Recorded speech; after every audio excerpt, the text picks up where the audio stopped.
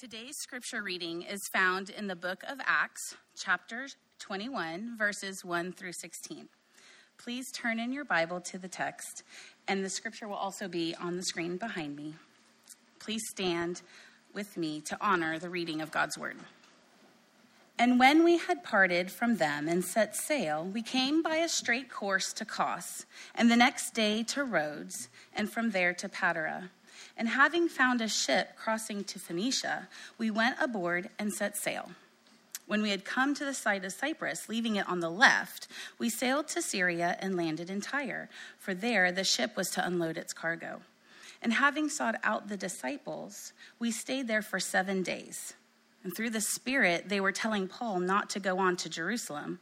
When our days there ended, we departed and went on our journey, and they all, with wives and children, accompanied us until we were outside the city. And kneeling down on the beach, we prayed and said farewell to one another. Then we went on board the ship, and they returned home. When we had finished the voyage from Tyre, we arrived at Ptolemais, and we greeted the brothers and stayed with them for 1 day. On the next day, we departed and came to Caesarea. And we entered the house of Philip, the evangelist, who was one of the 7, and we stayed with him. He had 4 unmarried daughters who prophesied. While we were staying for many days, a prophet named Abagus came down from Judea. And coming to us, he took Paul's belt and bound his own feet and hands and said, "Thus says the Holy Spirit, this is how the Jews at Jerusalem will bind the man who owns the belt and deliver him into the hands of the Gentiles." When we heard this, we and the people there urged him not to go to Jerusalem. Then Paul answered, "What are you doing, weeping and breaking my heart? For I am ready not only to be imprisoned, but even to die in Jerusalem for the name of the Lord Jesus." And since he would not be persuaded, we ceased and said, "Let the will of the Lord be done." After these days, we got ready and went up to Jerusalem. And some of the disciples from Caesarea went with us, bringing us to the house of Nason of Cyprus, an early disciple with whom we should lodge. This is the word of the Lord. Praise be to God. You can be seated. Thanks, Teresa. Well, again, good morning. Welcome to the Parks Church. We are so glad that you're here. And if you're new with us, especially want to welcome you. This is what we do here at the Parks Church. 95% of the time as we're preaching through books of the Bible, we actually are we just finished up a series, a 5-week series in January on Whole Life Discipleship series, and we typically take a break in January, but we are back in the book of Acts, and so you want to keep your copy of God's Word open on your lap as we'll walk through Acts chapter 21, the first half today. So we have covered 20 chapters, obviously, in the book of Acts, about 50 sermons to this point, so 50 weeks into the series. And we will finish Acts, hopefully, Lord willing, maybe before Easter. Don't hold me to that, but maybe before Easter. I just want to remind us as a church and a community why we do this. Because some of you, maybe you're new or you're hearing that and you're like, 50 weeks, right? Seriously, like a 50-week sermon? Yeah. We believe that teaching and preaching through the scriptures like this is foundational for 2 reasons. One, it's formative. It's formative for you and I in that it shows us, hopefully, how to study God's Word, how we approach it. And not just how we approach it individually, but also how we approach it as a community. That we approach this journey of discipleship, right? Not as a sprint, but as a marathon. And so some of these larger books like Acts or when we went through Matthew or Mark, they require something longer of us than just 4 or 5 weeks, okay? And so we commit to walking through them faithfully. But also accountability. Right? There's accountability in this form and style of teaching, right? That you trust that we're being obedient to the scriptures and not shrinking back from teaching the whole counsel of the Word of God, right? We're not just as elders teaching what's comfortable to us or what we believe is best suited for us to communicate. We're just simply submitting ourselves and our church to the Word of God and going, Holy Spirit, you speak in and through this. And here's what has proved itself over the last 9.5 years we've done this, is that the Spirit has been faithful to speak powerfully time and time again as we faithfully submitted our lives and the church to the scriptures. And so here we are making our way through Acts. And so if you have, again, are just joining us, or maybe you've slept since December, I want to catch us up to speed real quick on what's going on in Acts. We're nearing the end of the book. And so what we've walked through with Paul particularly as we'll see in this section, is we've went through all 3 of his missionary journeys, okay? And so if you have that map, throw it up here. All of the journeys, right, in the green, in the purple, in the orange, we have walked through already in the book of Acts, okay? So if you, in those about, let's say, 37 weeks of doing that, right, we've been through 3 journeys of Paul. Where we're at right now is this red one, right? You could call it a 4th journey. We're not going to call it a missionary journey, but it's his 4th journey and his final one. That's where we find ourselves in Acts chapter 21. The book of Acts was written by a man named Luke, the same Luke that the Gospel of Luke carries his name. And those really are 2 companion books. You have the Gospel of Luke and you have the book of Acts. Part 1 in the Gospel of Luke and then part 2 in the book of Acts. It's important to note that the questions they're answering are a little bit different, okay? Acts, the book of Acts written by Luke, is written to a man named Theophilus. And it's written answering the question, really I believe Theophilus is asking and that the Holy Spirit is leading him to ask. And it's this question, how did the gospel, right, the one that's laid out in the Gospel of Luke, spread worldwide in such a short period of time? How did this gospel pervade the world in just a short amount of time by such a small amount of people? And we know, if you've been journeying with us or you've read your Bible at all or read the book at all, you know how that has happened. And that's what Luke highlights in the book of Acts. That the reason it has spread like that is because it's not built on human design or strategy or really eloquent people or political power or anything like that. It is built on what? It's built on the Holy Spirit coming and empowering people to do the work of the ministry, right? That's what happens. Acts chapter 1, verse 8 is the thesis for the whole book of Acts, right? And you should know it by now, right? This is Jesus before he ascends into heaven after his resurrection, right? It says that you will receive power when the Holy Spirit comes upon you, and you will be my witnesses in Jerusalem, Judea, Samaria, and to the ends of the earth. And what has been amazing in the book of Acts as we've journeyed over the last 50 or so weeks together is what has happened. We've seen that actually occur. And so now I hope you picked up, as Teresa was reading, or you have it before you, is where are we headed back to? Jesus says you will receive power when the Holy Spirit comes upon you. Your mission is what? To be my witnesses. Where? Jerusalem. The first place that the Holy Spirit fell and the church began, right? We're now seeing Paul wrestle with in going back to Jerusalem. So in December, when we walked through this, we left it in chapters 19 and 20. Paul is dead set on going to Jerusalem. He's headed there, right? Look at this in Acts chapter 19, verse, I believe it's 21. He says this, and Paul resolved in the Spirit to pass through Macedonia and Achaia and go to Jerusalem. Next verse. This is Acts chapter 20. For Paul had decided to sail past Ephesus so that he might not have to spend time in Asia, for he was hastening to be at Jerusalem, if possible. When? On the day of Pentecost. That's important, okay? That's really important. And then the next one.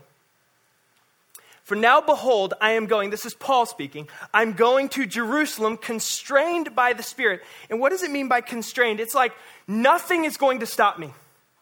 Like the Holy Spirit has called me, he has told me, you get to Jerusalem by the day of Pentecost, all right?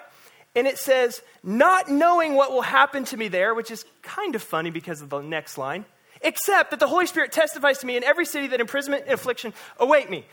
So Paul goes, I don't know what's going to happen to me in Jerusalem, but I know what's going to happen to me, right?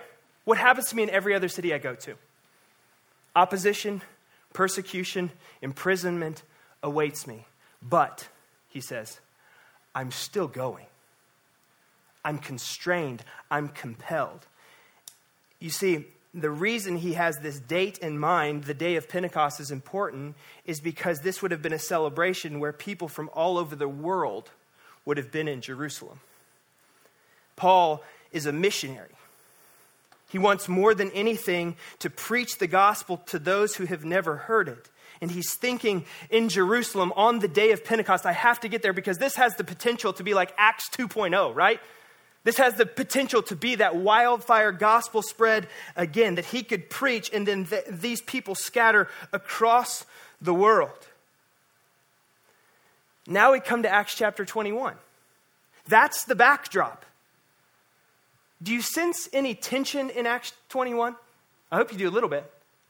And honestly, even as I approached this passage this week, I read it first, I read it through, and I'm like, okay, like, Lord, what? You ever do this in your Bible reading, right? You read it through again and you're like, still got nothing, right? You read it again, right? I'm going to say like probably 4 or 5 times I read through. And again, this stuff stuck out to me like Agabus tying the belt of Paul around his hands and feet. Like that one stuck out to me, okay? And we'll talk about that. But other than that, I'm like, Lord, what are you trying to say here? Is this simply a travel itinerary? Like, is this just saying he went here and he saw this people, and ran into some prophets? Like, what are you saying? And anytime I run into something like that, and you should too as well, as you run into something like that in your scriptures, you need to ask, okay, Lord, what is unique about this passage? Like, is there something in this passage that is unique outside of just taking the belt and tying it around the hands? What are you uniquely showing? Why would Luke, right, full of the Holy Spirit, inspired by the Holy Spirit, place this right here in the book of Acts? After what we just read in Acts chapter 19 and 20, why 21? Why this right here? And the more I ask that question, the more I begin to unpack it, the more I think we begin to see actually some deeply practical things about Acts 21. Some deeply profound things that the Spirit is doing. And the first one I want us to notice is this. And maybe you picked up on this. And if you've been with us in Acts, you'll be reminded of this. That I think Acts 21 shows us the vital nature of Christian friendship. The vital nature of Christian friendship. And now hear me. I don't want to major on a minor, okay? But I don't think this is a minor point in the book of Acts. I don't think that this is a minor point in the life of Paul. Constantly, even in spite of his urgency and his desperation to get to Jerusalem, we still see Paul taking time and pressing into relationships around him. Listen, the vitality and the vitalness, if you will, of Christian fellowship and community and friendship is what I'm calling, is remarkable to observe, not just in Acts 21, but in the whole survey of the book of Acts. Constantly, Paul is surrounded by Christian friends as he does the work of God and what he's called him to. Paul travels with friends, he stays with friends, he visits them, he works alongside them. And here in Acts 21, we see it on display again in the latter part of Paul's journey. His friends, they talk together, they spend time together. They weep together. Did you sense that? Did you sense the deep friendship that's taking place here in Acts 21? And no doubt they probably laugh together. In fact, in Acts 21, it says as they send Paul off, what happens? What are they doing around Paul?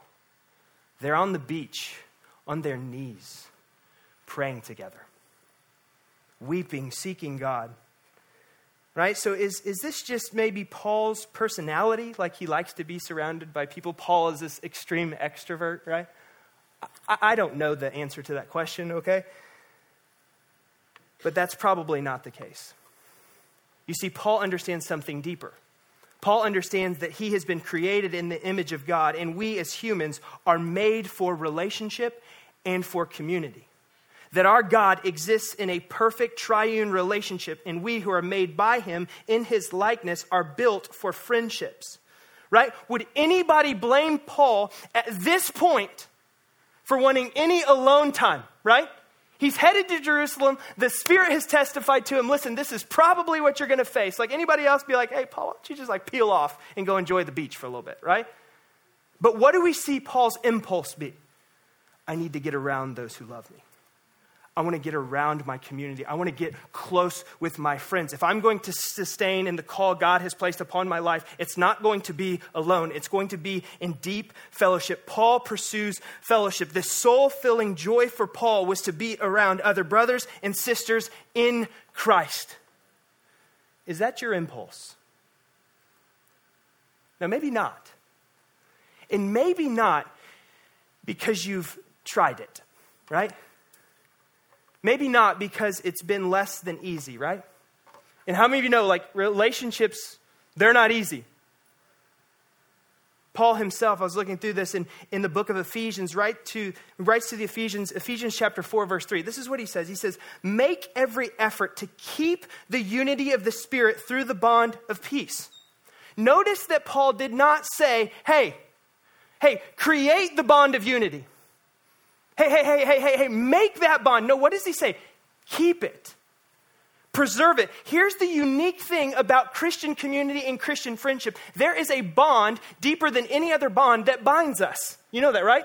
That is the Spirit of the living God inside of us. And what Paul is saying is, listen, you have to fight, to work at it, to cultivate, to maintain the unity amongst yourself, because he knows and he's acquainted with how difficult and how messy relationships actually are. And there's nothing the enemy would love more than to isolate Paul, than to isolate you, than to isolate me, to bring division into relationships and to destroy the preciousness of Christian friendships and community. That's the enemy's work.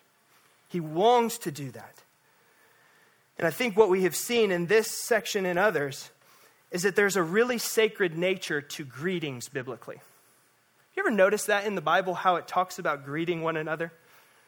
Even in a COVID season, I'm not telling you this, but like it talks about the extreme greeting of like, greet someone with a holy kiss.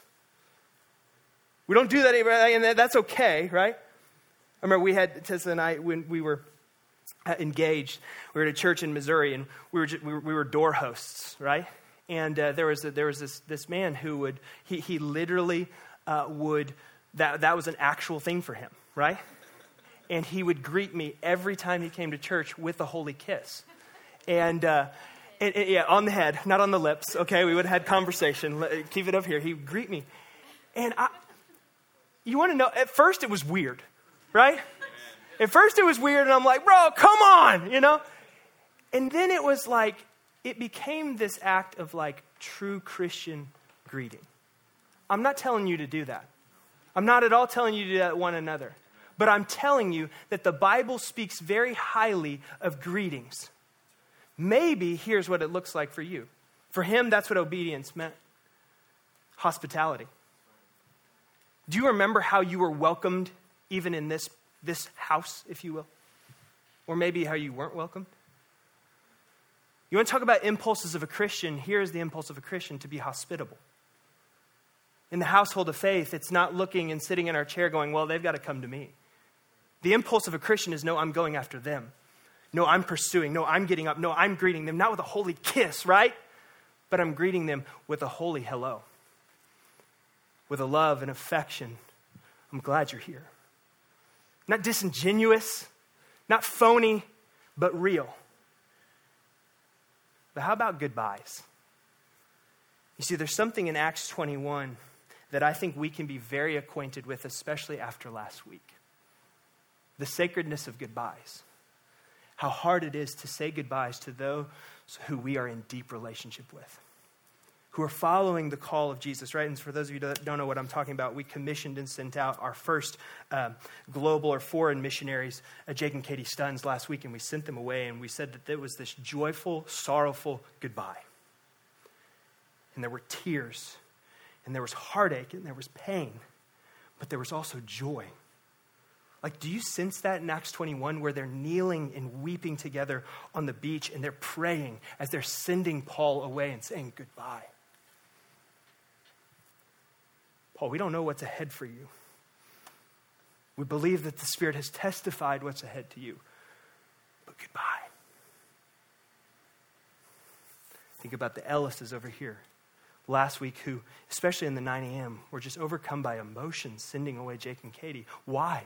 Because they've walked together for years. Training, equipping, but a deep love and friendship to say goodbye. You see, the Christian life in many ways is a series of goodbyes. If we're truly being a faithful community. And let me tell you, even here in this church, we're praying that there are going to be a lot more joyful, sorrowful goodbyes. Paul weeps in chapter 20 over the Ephesians. Listen, we need to be thoughtful as we say goodbye to people, not just sending foreign missionaries, but in our dealings, one to another even. I had a mentor once tell me, be careful how you end a service. It's one of the most awkward things to end, I'll be honest, to end a service up here. Hey, we just unpack God's word, move to spirit, go. And I hope what you've picked up on, even as any of us take this stage, at least what I say almost every week, and for some of you heard it for 9 years, so it's just kind of become routine for you, is go in the grace of Jesus Christ this week. I love you all. I love you all. And that's purposeful. That's not flippant. That's not just a religious routine that I go through. But because here's why. There's no guarantee that I'm going to be back up here next week.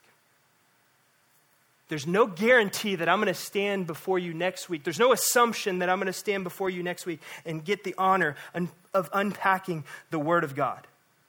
I say the same thing to my wife and to my kids and to my friends, and maybe many of you as we maybe even end a meeting, I'll say something like, I love you, bro. I want to be careful with how I say goodbyes, right? You say, Kyle, be a little weird, maybe a little morbid. No, I'm being biblical. This is how people said goodbye. This is how people sent one another off. Right? So the vital nature of Christian friendship, the vital nature of Christian community. The second thing, and this is probably what stood out to you, is the surprising nature of Christian guidance in Acts 21. Right? So we see him staying with people, we see him talking and praying and weeping, but woven in all of that is some of their guidance for Paul. Did you hear that? Did you see that in Acts 21? Paul, we know that the Spirit has impressed this upon you. Paul, we know that this has been said, but look at verse 4. It says, and having sought out the disciples, we stayed there for 7 days, and through the Spirit they were telling Paul not to go on to Jerusalem. Wait a minute. What? So he's staying with the disciples, he's staying with his closest friends, he's staying with brothers and sisters in Christ. However, what they are telling Paul is to not go to Jerusalem. It appears that the Holy Spirit is contradicting himself in this section versus the other sections we just read, right? How do we reconcile this? They say in the Spirit. Let me say this. The Holy Spirit's guidance is infallible. Write that down. The Holy Spirit's guidance is infallible. He is God. He's the third person of the Trinity. He does not change, right? It's not going, Paul received a message in Acts 19 and 20, and then here in 21, it's a different message. No, the Holy Spirit has not changed. However, the Holy Spirit chooses to speak through fallible human beings. The Holy Spirit and his guidance is infallible, but the Holy Spirit chooses to speak through human beings, you and me, and we are fallible, okay? You ever have a text message as a sender misinterpreted, right? I think that's why they created emojis and GIFs. Now I can send like a dancing monkey just to clarify that I was joking, right? You know, it's God's grace to us. So they received from the Holy Spirit, Paul received from the Holy Spirit a message. Go to Jerusalem. And in Jerusalem, you will find persecutions, you will find beatings, you will find imprisonment. That's what could lie ahead for you, suffering. The people hearing that word from the Holy Spirit, the infallible word, interpreted it wrongly. You hear me? In this passage, they interpreted it wrongly to go, listen, if that's what lies ahead for you, don't go. Don't go. Don't put yourself in that place. Don't put yourself in that position. You see, Paul understands undoubtedly what the Spirit has said to him.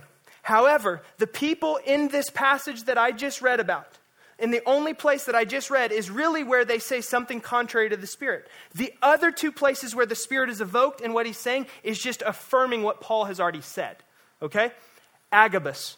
Right? Where he takes the belt from Paul, right? And ties it around his hands and his feet. Very Old Testament prophetic word and picture. He simply says, whoever owns this belt, this is what's going to happen to them in Jerusalem. Affirmation. Paul's like, that's what the Spirit said to me. The other place, It's where the Spirit affirmed that Paul should still go, but what lies ahead with him is not cupcakes and roses. However, how many of you have ever been in a place where what you felt the Holy Spirit leading you to do or saying to you was in conflict with Christian community or Christian friends around you? You ever been there? I think as we're pursuing Jesus, probably all of us have been there before. And I want to make this note. I am not dogging these people who said this. I'm not talking negatively about them at all. I think they were trying honestly to hear from the Spirit and yield to it and tell Paul. And I think they loved Paul deeply. However, they were misapplying what the Spirit said. They had a misunderstanding of even potentially the Scriptures. We could put it like this. Potentially, they were filtering the message of the Spirit that they heard through Paul through bad theology. Through bad theology. Let's suppose that the Spirit of God is speaking to you. Okay?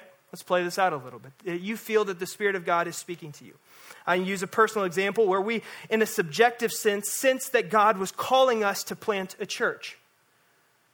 We felt that. We felt his impression. We felt him calling and leading. You know what our next step was? Talk to those closest to us. Vet that with the people of God. And there was a process, an interview, an assessment process that we walked through to submit this to the community around us. Listen, that is biblical. All over the Proverbs talk about submitting things to the counsel of God before you. But in this case, Paul ignores the word of the community around him in this situation. Conflicting, right? Conflicting to what I know to be true. So is Paul just a maverick, right? In going to Jerusalem, is he just riding a donkey singing Frank Sinatra, I did it my way, right? All the way, you know? It's what I'm doing. No. And hear me. There's a very narrow window in which we reject the advice of the community. And we see it here with Paul, and we also see it with Christ. Paul was resolved to go to Jerusalem. Paul's face was pointed to Jerusalem. Who does that sound like if you know your scriptures? His Savior. Isaiah 50 talks about Jesus before 800 years before the Messiah comes, and he says, I have set my face like a flint toward Jerusalem. You see, there was one thing that Jerusalem meant for Jesus. One thing. Certain death. That's what Jerusalem held for Jesus. Paul knew what was held for him in Jerusalem. The same thing that was there for his Lord. Beating and rejections, but also the salvation of those who would hear the message of the gospel. Paul's companions, what did they say? Don't go, Paul. Don't go. Jesus' disciples, what did they say to him as he came into Jerusalem, as he was headed to Jerusalem, as he said, listen guys, this is what I must do as I go into Jerusalem to suffer and to die. What did the disciples say to him? No, Jesus, not the Son of God. You're the Son of God. Oh, we want you to go to Jerusalem, but we want you to rise in power. Oh, we want you to go into Jerusalem, but not to die on a tree. And what did Jesus respond to Peter, the main one who said that? He said, get behind me, Satan. He says, you're not speaking with the heart of the Spirit. You're speaking out of your eyes of flesh. The same thing is happening in Acts 21. They're going, Paul, you can't go. Listen to me. This is a very difficult situation. It's a situation maybe you have found yourself in, not with going for safety or comfortability, but where it's trying to discern the will of God with what's been spoken in your heart and what's being spoken around you. Here's what you must have. You must have a sensitivity to the Holy Spirit. You must have a life that is yield to the lordship and surrender of King Jesus. You must have a sensitive ear to his Spirit. You must have a sensitive heart to know this is what the Holy Spirit is saying, to either press in or to draw back. You want to know when you can ignore the crowd? You can ignore the crowd and reject the voices when they are wrong biblically. That's when you can ignore the voices. You see, in this place, we understand and we see in Paul's life that he understood that following Jesus was about taking up his cross. And what the community around him was saying was, listen, don't suffer. Don't go to the place where you'll struggle And that's a myth in the life of a believer. Safety and comfort are not the leading edges in our life. The Spirit of the living God are. And Jesus says to his disciples and to us, suffering will happen. He says, in this life, you will suffer. And hear me, sometimes well-intentioned Christians, and I've probably been guilty of that many times, offer unspirit-led advice or counsel.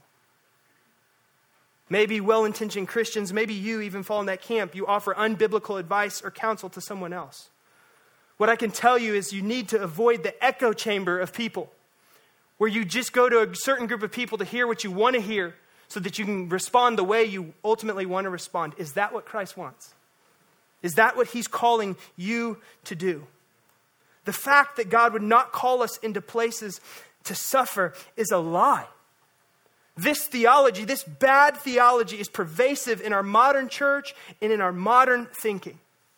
God calls us into those hard places and those spaces, not to suffer just for hardship's sake, but to suffer so that we might know him more, so that we might see the complete joy that is found in him and him alone. That's why Paul is dead set. That's why Paul is willing to go, I am rejecting the voices of my beloved community because I know that the Spirit has called me and compelled me to go to Jerusalem no matter what the cost is.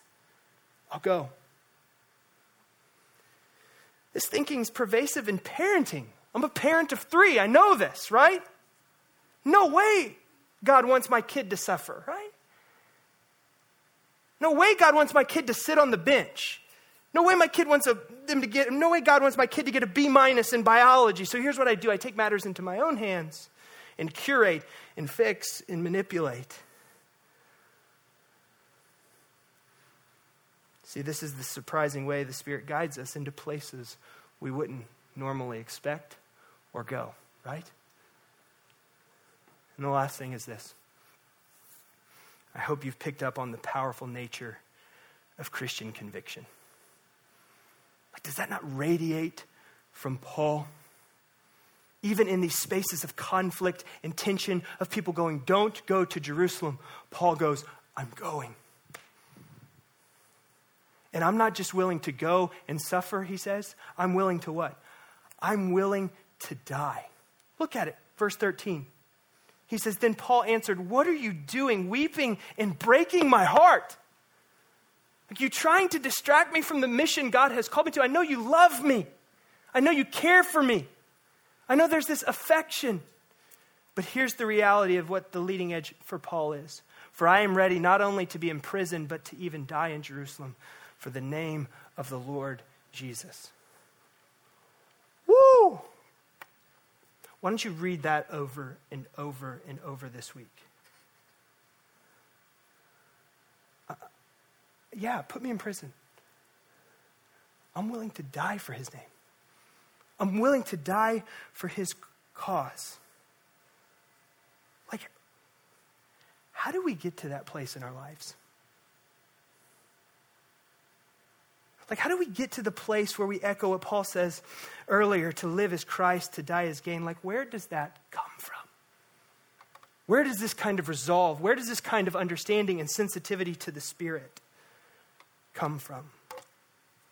Like, if we had that as a community, listen to me, if you had that as a Christ follower, if we had that as a church, like, what could derail us? Where we'd say, those things that we get worked up about, security, comfort, all of those things, they pale. They don't matter when I hold up who Christ is. When I really see him for who he is and what he's calling me to. Like, there's nothing that would stop us. There would be nothing that could stop us in advancing the mission for Christ. Right? Sometimes in global missions, we talk about closed countries that are closed to the gospel. Like, and that's always kind of messed with me a little bit. Because the reality is, we can get into any of those countries. The difficult part for us is that you don't always get out of those countries. Right? There's a very small chance of getting out of those countries. And we go, yeah, that's right. That's right. Okay, now let's play this out a little bit. How about when your daughter comes to you and says, that's where Jesus is calling me? Okay, yeah. Well, hey.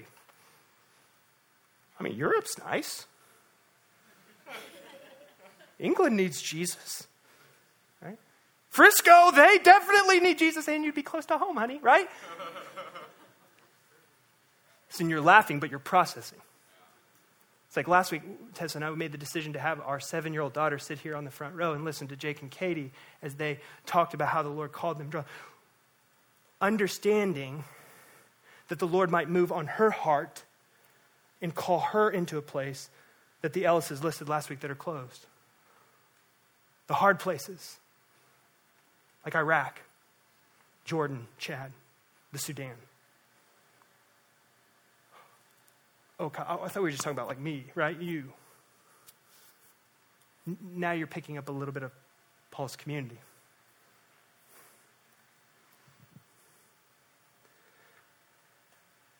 Paul, he says you might suffer or die for the name.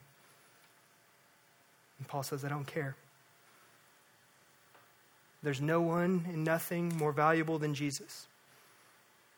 See, what I'm even trying to instill in my kids, and I hope we're trying to instill in us as a community, that there's actually something worse than dying.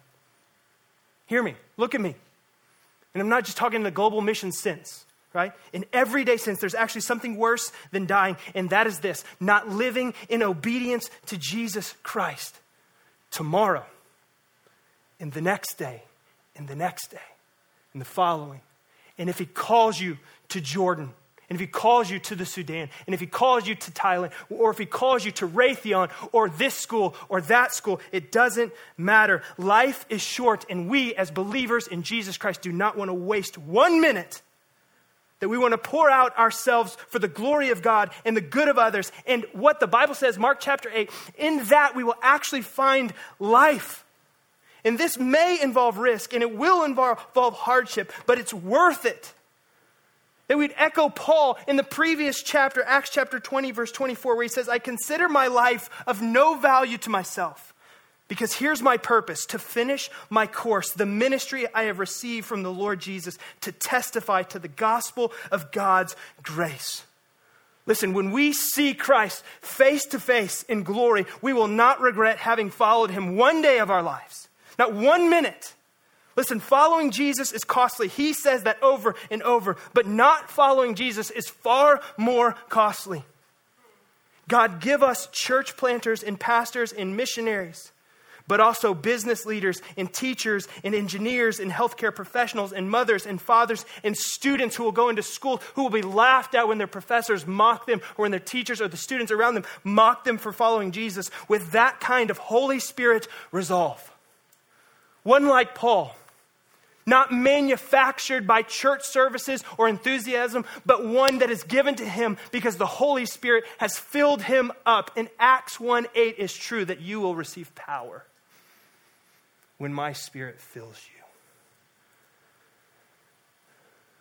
This week, and this is where I'll end because this is the prayer.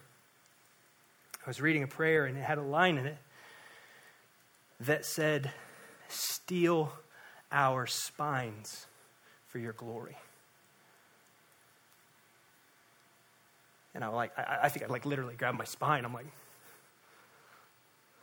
my fear is that even me, the Spirit hasn't steeled my spine, but it's one that is still wobbly and weak, right? Cowering to the fear of man and the approval of others. Right, what I've said a lot in this series is that the church in the East fears the raised fist, right? Where Jake and Katie are, they fear the raised fist. Church in the West, what we fear most is the raised brow. My spine feels that. I cower, I cave. I wonder, I doubt. And so my prayer for us is that the Holy Spirit, through even Acts 21, through our community and our friendship and the Holy Spirit's unusual guidance, would give us a deep conviction, would steel our spine in this culture, in this day, in this age, for the glory of God. Let's pray.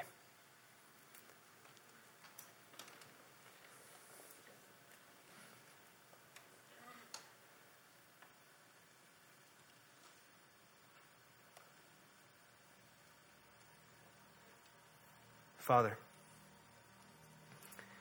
I thank you for your word, the full counsel of your word that shapes, corrects, convicts,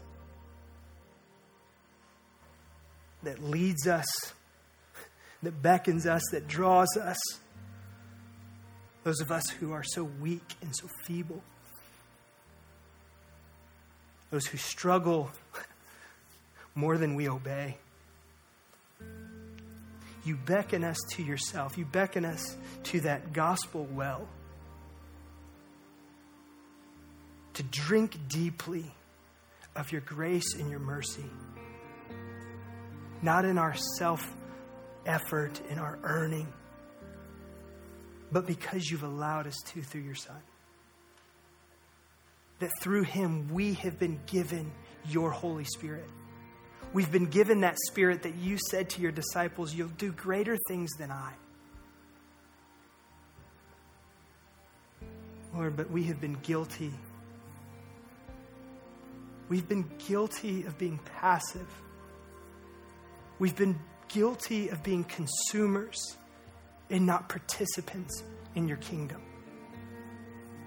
We're guilty of idly sitting by rather than joining in the joy of participation, feeling the constraining voice of the Spirit, resolving in our hearts to be obedient to you in your lordship, in your kingship, Jesus. And we've exchanged that for our own little kingdoms. We've exchanged that for our personal ideas. Oh Lord, forgive us. Give us a bigger vision. Give us a bigger heart to participate in your kingdom. Give us faith to walk as Paul did, to say, who cares if I suffer? I count this life as loss, if only to press on toward King Jesus. May we have that attitude in every day of our lives, in our coming and in our going, in our working, in our parenting, in our marriages, in our relationships. Holy Spirit, we want to be sensitive to your voice. We want to hear you. We want to hear the impression that you're making upon our hearts and our minds. We want our community to affirm it. We want our friends to join with us in weeping, in celebrating. We want your guidance more than we acknowledge. And God, whatever that takes us, wherever that takes us, we can be confident that you are there with us. That there is joy and there is life found in spite of our circumstance. Oh God, I pray that you would steel the spine of the Parks Church. Us individually and us corporately for your glory. In Jesus' name we pray. Amen and amen.